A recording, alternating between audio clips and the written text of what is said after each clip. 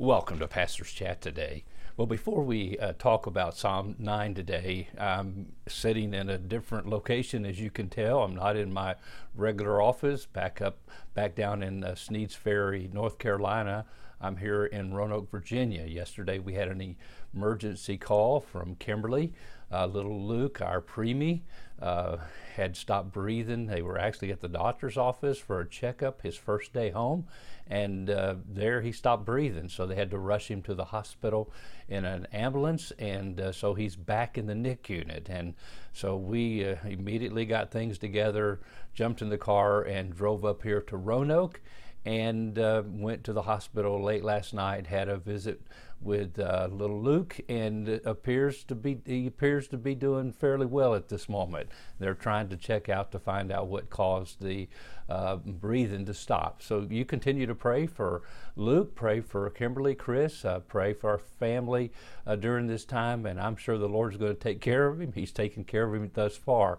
And matter of fact, just hundreds, thousands of people, I'm sure, have prayed and have spread the word to pray, and we know God answers prayer. So thank you so much. So I know it took a couple minutes to do that, but that's why I'm in a different setting, and I'm doing my best to put together a Pastor's Chat for today, this beautiful Friday that we have here in Roanoke.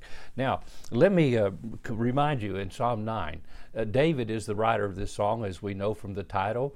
David is dealing with both personal enemies and he's dealing with national enemies. This is a song of joyful praise. He says in verse 1, "I will praise you, O Lord, with my whole heart. I will tell of all your marvelous works." And then he also continues to say, "Sing praises to the Lord who dwells in Zion. Declare his deeds among the people." And so the first part of the psalm, as you read through it, is dealing with these personal enemies that have come after him. And then secondly, he's dealing with national enemies. And so I want to read, because we're going to try to read the whole psalm as we go through them. And he says we read through verse 10 yesterday, and starting in verse 11, "Sing praises to the Lord who dwells in Zion. Declare his deeds among the people. When he avenges blood, he remembers them. He does not forget the cry of the humble. Have mercy on me, O Lord. Consider my trouble from those who hate me, you who lift me up from the gates of death, that I may tell of all your praise in the gates of the daughter of Zion. I will rejoice in your salvation. The nations have sunk down in the pit that they made, in the net which they hid, their foot is caught. The Lord is known by the judgment that he executes. The wicked is snared by the work of his own hands." Meditation, Selah. "The wicked shall be turned into hell, and all the nations that forget God.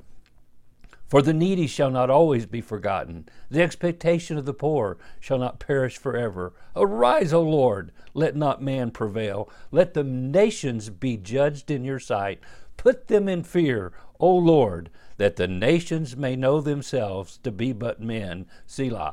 So you see the word nations show up several times in this last half of the chapter, and David is asking for God's judgment on the nations. And if they forget God, God will take care of them. God will protect his people if they put him first and they seek his face and live for him as they should. America is a nation that's in terrible trouble at this point, but I'm convinced if God's people who are called by his name will pray, seek his face, turn from their wicked ways, humble themselves, I'm convinced if we confess our sins, he will come and forgive us and heal our land. God can do it still today, but we must pray, we must seek his face, and I encourage you to do that. And here's where our hope is. Verse 10, and this is one of my favorite verses in the book of Psalms. "And they that know his name will put their trust in him. For you, O Lord, do not forsake those who seek you." Now there's our promise, there's our hope. We know his name. His name is Elohim. His name is El Roi, El Elyon, El Olam, the everlasting God. He is Jehovah. He is Jehovah Jireh, the Lord who provide. And my friend, his name, some 700 names of God in the Bible. And when we know his name that represent his character and represent his attributes, my friend, you can put your trust in him. And when you trust in him, guess what? I'm telling you, you'll seek him and you will not be forsaken.